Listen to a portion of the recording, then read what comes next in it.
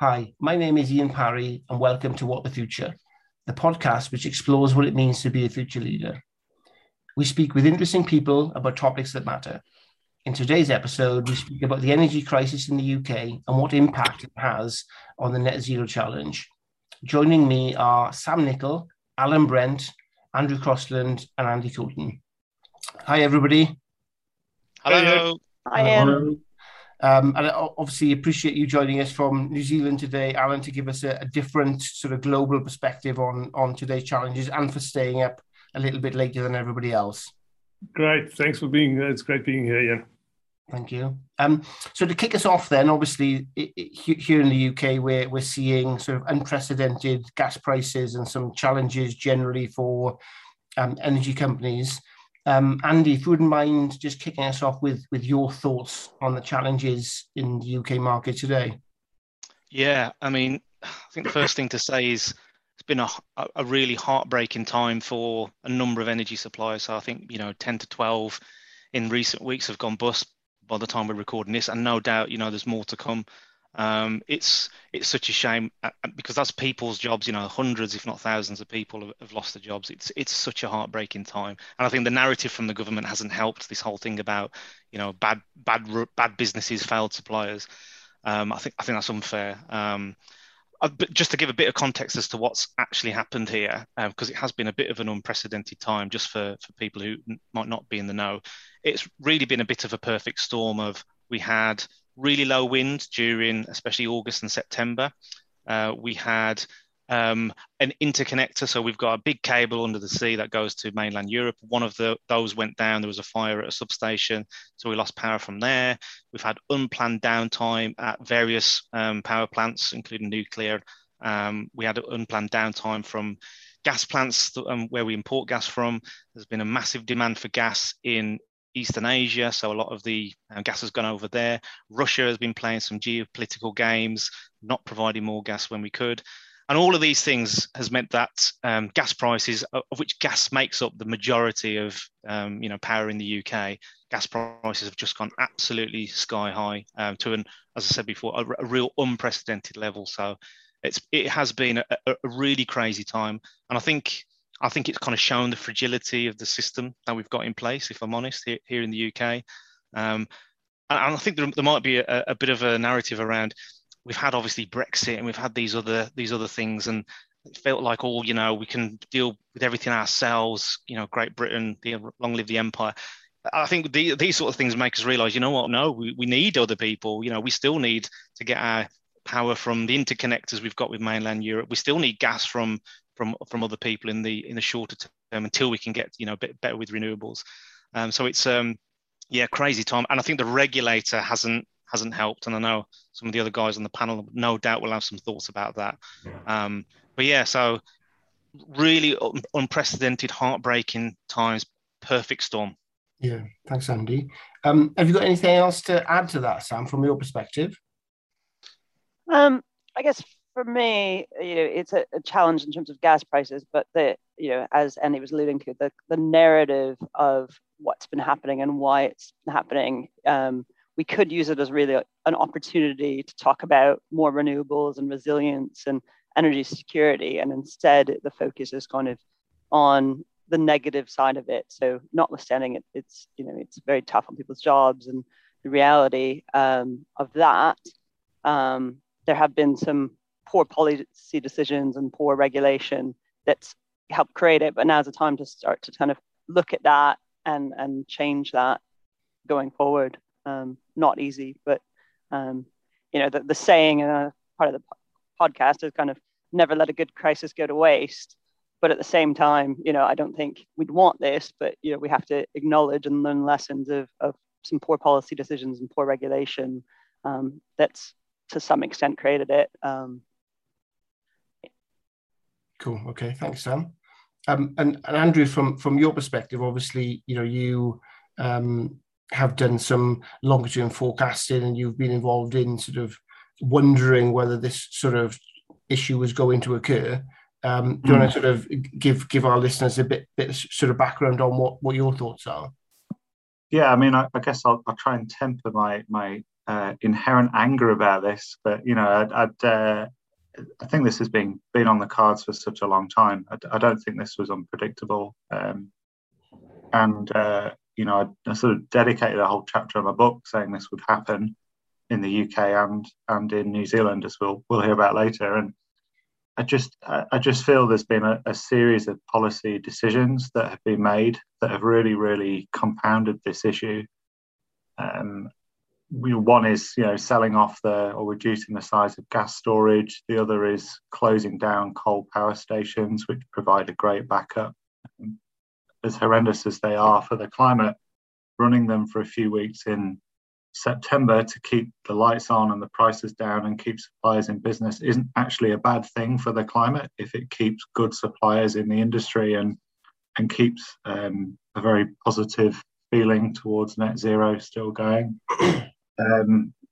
We're seeing really, really big impacts of this as well on energy poverty, and I'm working with local charities here that are saying people really are going to be facing a choice between heating and eating this winter. I think Andy mentioned that gas is the biggest provider of electricity in the UK, and he's right. And if we lose some of the gas, we lose the lights. But it also provides over 90% of our domestic heating as well. So as we move into winter, it's October now, I think we're going to see a real crisis for people who just going to be cold, and that's got really serious public health impacts, as well as just people not being very happy. But yeah, I don't know, Andy, you always have a good thing to say on that. Yeah, I think it's one of those, isn't it, where the blame will go to the energy suppliers, no doubt, as well, because the price cap, the regulators raised the price cap, so the energy suppliers can charge more, but energy suppliers are making a loss, during this period. And I think, again, to Sam's point, I think the regulator really, I have some sympathy for the regulator. In some ways, they're caught between a rock and a hard place, but I'm sure there was a better way to do it. And to your point, Andrew, as well, selling off our assets, selling off the gas storage. I think you're right. This has been waiting to come. My point on the suppliers, I think they've already had such a kick in, through this whole period. How much of it really was their fault? Again, you've got some, no doubt, there were a couple of questionable suppliers in there. It's probably without doubt. But I think of the majority of those that have gone, it's through no fault of their own. And I do feel we're just in more supplier kicking coming up over winter with this whole, people can't afford to, the heating or eating things. So. Yeah. I mean, I just think it's so hard to go blame suppliers. I think that's so misguided. Energy is so interdependent. As a country, we're so interdependent. If Qatar decides to double its gas price or has an issue with supply, we're in trouble. If Russia and Putin start playing with the taps coming into Europe, we're in trouble. If there's an issue with the design of the new nuclear plants, we're in trouble. We are so dependent on other people, and it's such a geopolitical problem, energy, and keeping it resilient, that to blame one actor in this is pretty misguided. Pretty easy to do if you're a politician, to blame the supplier, because they're the people who 70 million people are paying their money to. But the reality is, it's a much wider problem, I would argue. Cool. Thanks, guys. That's a really good summary of the challenges that we have, that I think kind of gets beyond the headlines that we've been seeing in the papers and the sort of the simplistic view of the world that unfortunately most consumers have been seeing and been trotted out by a lot of politicians.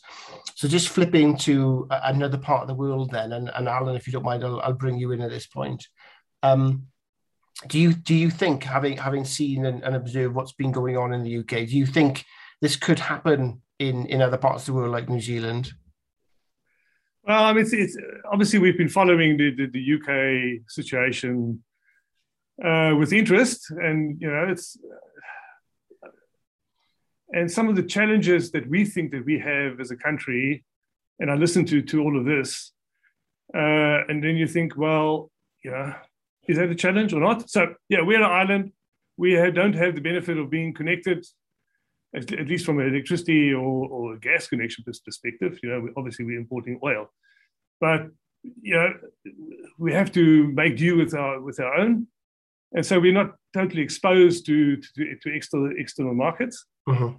Having said that, we mentioned the perfect storm earlier on, and we've been experiencing the same here.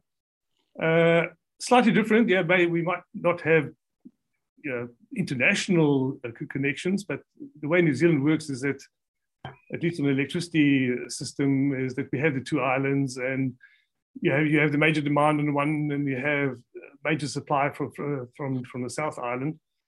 And what we've been experiencing now this year has been, it's been pretty dry here, so our lakes have been low, and so the supply out of our base hydro hasn't been forthcoming. And we've had, ironically, being Wellington and windy, the wind has been pretty mild this year, and coupled with just compounding all of that, our gas supply has had some issues. And so there was a constraint in terms of what could be supplied. And then just to, again, compound the perfect storm, must have been about a month or two back. We had a storm coming over the country, and massive demand, and we just couldn't supply. So we had to switch off power to some of the houses in New Zealand. And so obviously that takes a bit of pinch. And so, then people start asking, again, this whole question about, is lowest price important? No, not necessarily, as long as the lights are on, right? Yes.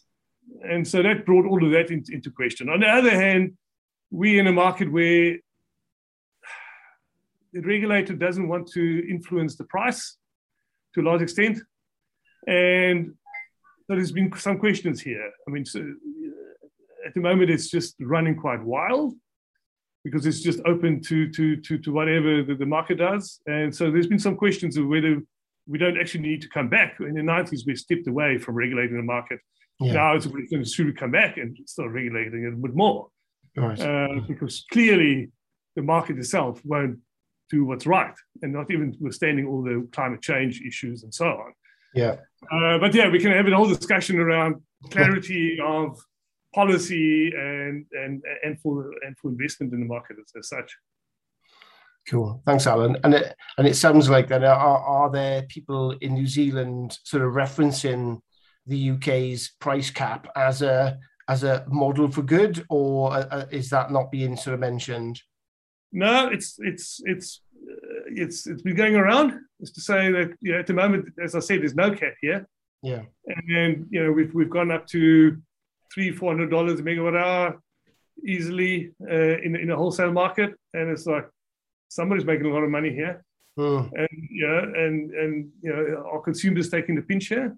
It's not. It doesn't really filter down as such at this stage, but that questions in society has now sort of come to the fore.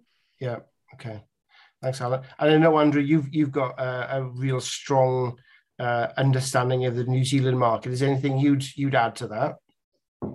Yeah, I mean, just the context for listeners. I'm in the UK, but I work for one of the biggest solar companies in New Zealand, and doing some big solar and battery projects over there. But I think Alan hits the nail on the head. It's a very free market in New Zealand. I think it's really worth people watching what's happening. There's no price cap or price floor. In the solar industry, we've been asking for a price floor for a long time to encourage investment, but the price cap meant the market actually cleared at $200,000 a megawatt, $100,000 a megawatt, so £100,000 a megawatt hour.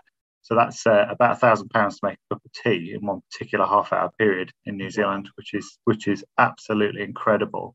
And it shows you what the lack of a price cap can do in a market that clears in the way it does. And without wanting to go into too much detail on a podcast, I would really strongly urge anyone in the industry to go look at what's happening in New Zealand. But New Zealand's also really exciting because it's got the natural ability to fix this and solve it. And net zero is a real opportunity for, I would say, for New Zealand. And Alan, you might agree or disagree with me, but diversifying New Zealand's electricity system with wind and solar, lots of it, could really help that island, or help those islands become less dependent on their hydro, which is kind of the mainstay of the power, diversify supply, control prices, retain energy independence, which has been so important for New Zealand. And and there's a whole argument about community energy and supporting remote communities with wind and solar. But essentially, the message for New Zealand, I would say, is right now you rely on hydro 60% of the time. Climate change is exacerbating the snow melts, which keep the lakes full. Alan talks about it being a dry year. I think I would argue it's been 3 dry years in a row, maybe. I'm looking for a nod, but there's a real need to diversify in New Zealand, and it's coming, and it is coming, and that's really exciting, and just a great place to people to be watching and seeing what's happening. Cool. Yeah, I think because as I said before, because we can't depend on external markets to supply. What all of this has meant is that at least, and there's all the politics and stuff like that, but so at least there's some clarity over 2 terms now that gas is not going to be the main source, at least from an electricity supply. And now it's taken some time for industry to respond. But we've had some really interesting developments, at least in this year, to start looking at storage, alternative storage, not the hydro, and at different scales. And we just had the NZ battery project kick off this year that the government is launching to say, we need to start seriously thinking about how do we deal with storage. Obviously this economy is a lot smaller than the UK, but in a dry year, we need to think about 4 terawatt hours of storage in order to supply. And obviously I don't have to go into the New Zealand details. There's a big pump storage scheme that, it's being debated. But apart from that, one big pump storage are the alternatives. Mm. And we've seen the private industry now, as I said, in the last few months, start implementing, megawatts or 100 megawatt scale batteries around the transmission and the distribution system. And maybe I think as somebody said, it's, maybe a crisis is a good thing. It's just pushing us into a new space. Just on that point then, Sam, would might come in to you, because obviously you raised the point as to, never letting a good crisis sort of go to waste. And do you think then that this crisis has pushed us closer to net zero, or do you think it's sort of blurred the lines a little bit and it's become a bit of a bigger challenge now to get to net zero? I could argue it both ways, to be honest. I think, there's a real, at least in the circles I'm in, a real kind of zeitgeist around, COP26 and an understanding and recognition that climate change is real now. It's impacting the UK. It's not just in some foreign land with fires and floods, but actually the UK is going to be impacted as well. And that's critical. Yet at the same time, we have such short-term pressing issues. And, as mentioned in the podcast, it's like, well, what do we do this winter, and making sure people are safe and warm, right? And those 2 things are, on the one hand, conflicting, but if we get it right, actually they help both. So if you start focusing on kind of fabrics of homes and insulation and supporting the people that need it to do that, but also they're able to pay with clear education, good education on the workforces and training and skills update, and really building their supply chain up and putting investment into that and technology, actually you achieve both goals. And if there could be a bit of an awakening and a galvanization around the real need for that, then I think it helps us. But if what happens is, which is what I'm seeing in the media, is pointing fingers, blame the downstream supplier that have a kind of drop in the ocean and the piece of the puzzle to play, we'll be farther behind and we won't get anywhere. So I'm hoping on an optimistic day, we can galvanize around the need for investment in skills, investment in upgrading the kind of UK housing stock. If you look at kind of carbon and the domestic issues, UK has some unique challenges around just the age of our housing stock.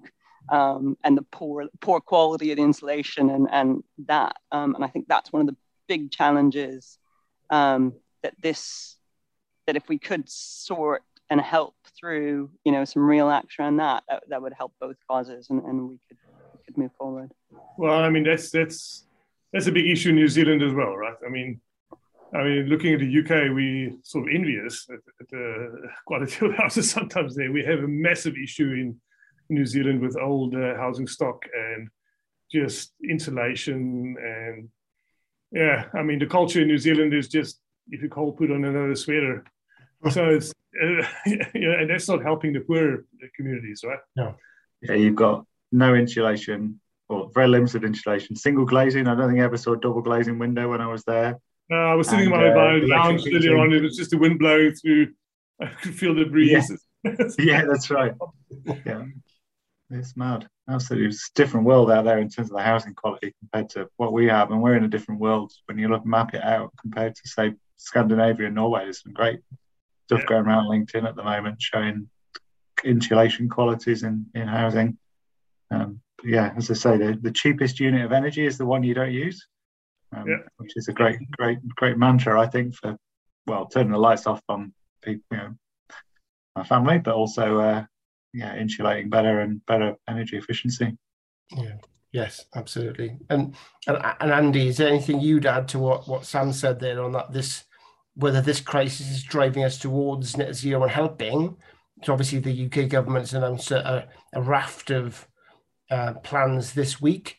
Is that a nice distraction from the crisis, or is it the crisis driving those actions? It's a good question, and I think I'm a little bit sitting on the fence. Like my answer probably similar to Sam's. I mean, I'm hopeful the answer is yes, this all helps. I'm worried it may not. I think to perhaps go through the first bit. I think what has been good is that energy has been front page news. Obviously, there's bad parts of that as well. People being scared and worried and supplies going bust. But the good news is that I think the level of education across the general population now has increased somewhat.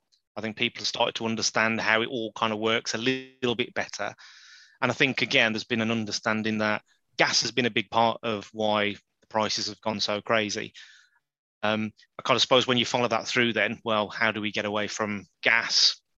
The renewable, surely, storage, as Alan and Andrew have talked about as well, those have got to be part of the answer. So I feel maybe a long-term yes. Short-term, my fear, and Andrew touched on this a bit earlier, my fear is coal. My fear is not just in the UK, but in other parts of the world where perhaps, it's prices are even tighter and, people are poorer. There's going to be even more reluctance to get away from coal, of which, there's plentiful supply. That's kind of my worry. I hope doesn't come to fruition, but I suppose that could be a real challenge if gas prices keep going high and there's not enough investment in renewables. I think here in the UK, all the mood music, and again some of the guys have talked about it, COP26 again, I really feel there's a wave of sustainability is here, climate change is real. We've got to do something about this. And again, when you look at the data, you look at stats showing how many people buy tariffs based on their green credentials, that's only increasing over time.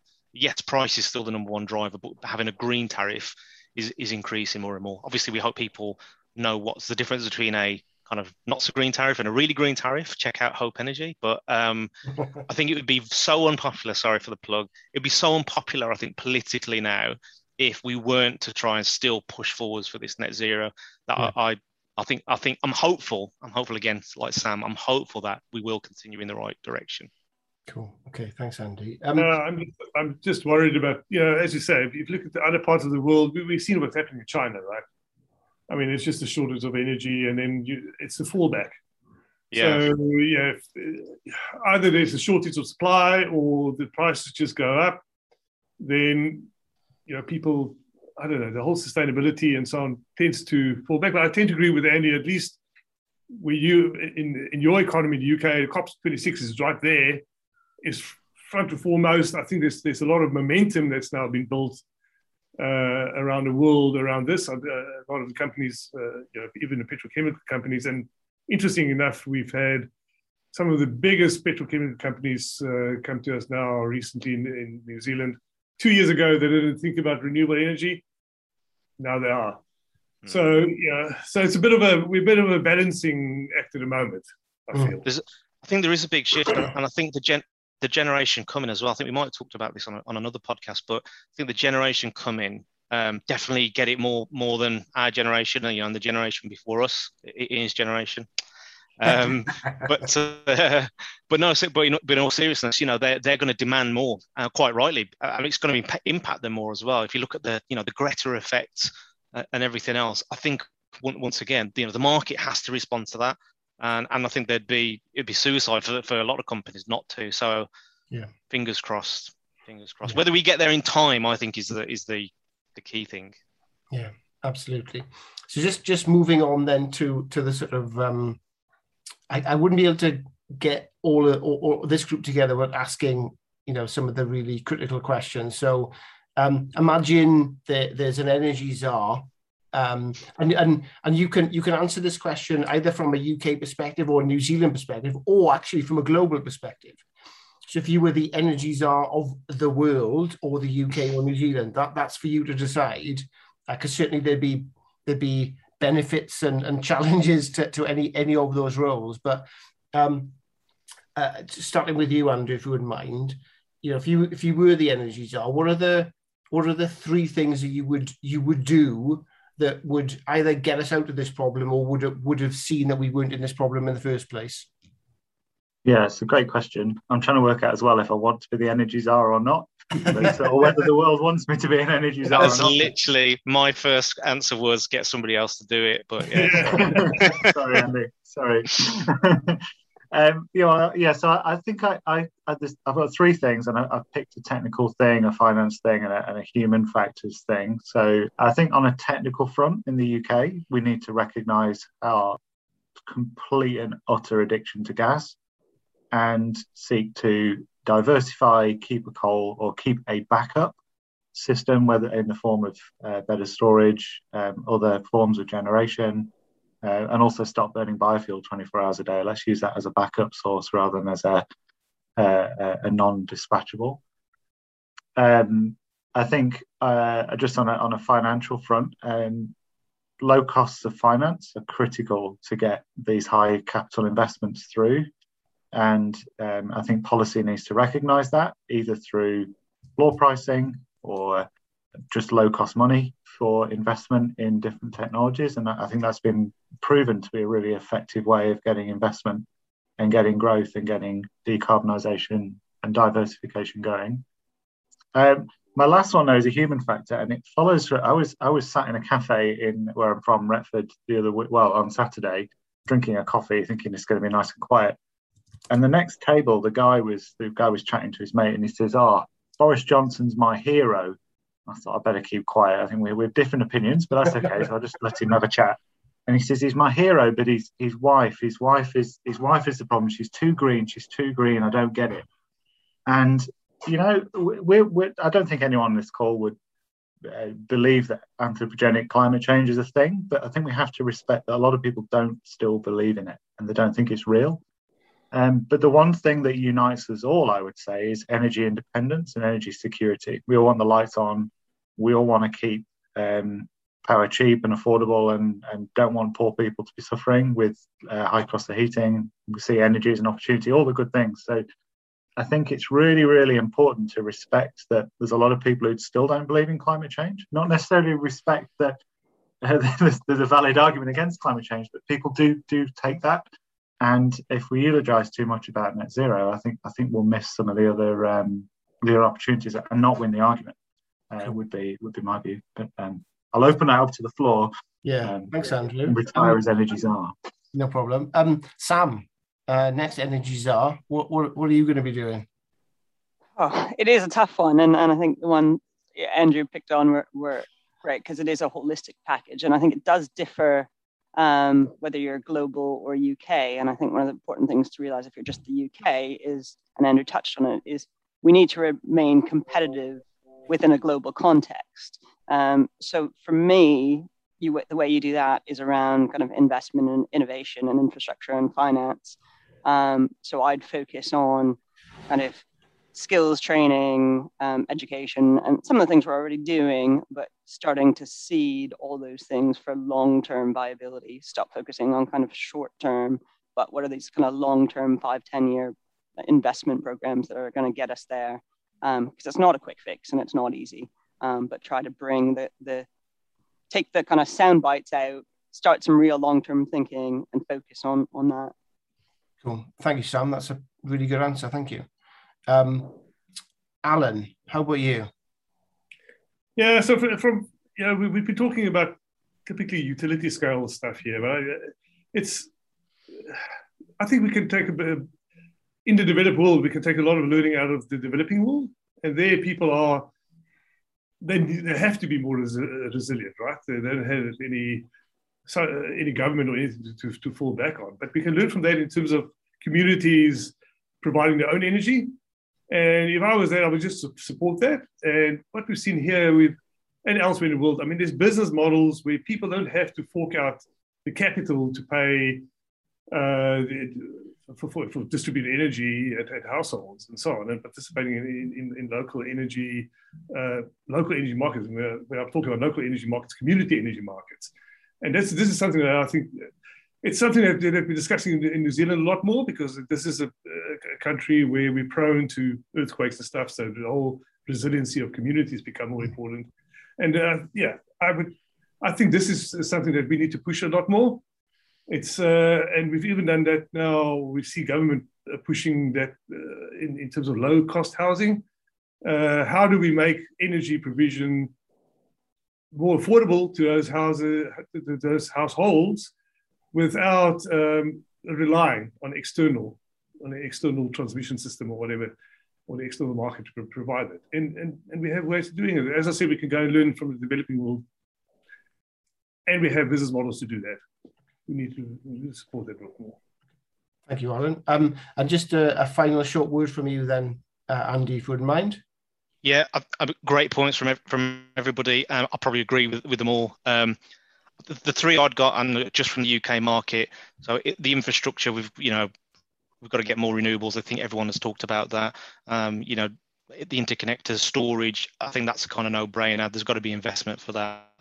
I think there's a bit about education as well. I think, again, the guys have talked about that. I'd make sure, again, it's in schools. We teach it how the energy system works and the differences between how it all works.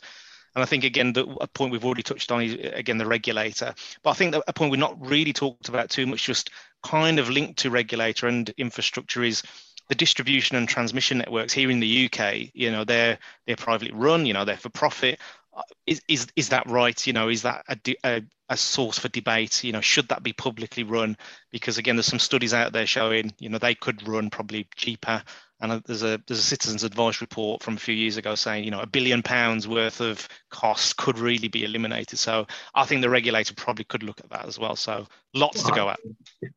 100%, Andy. 100%. Community-owned distribution companies. Yeah. The New Zealand model. Yeah.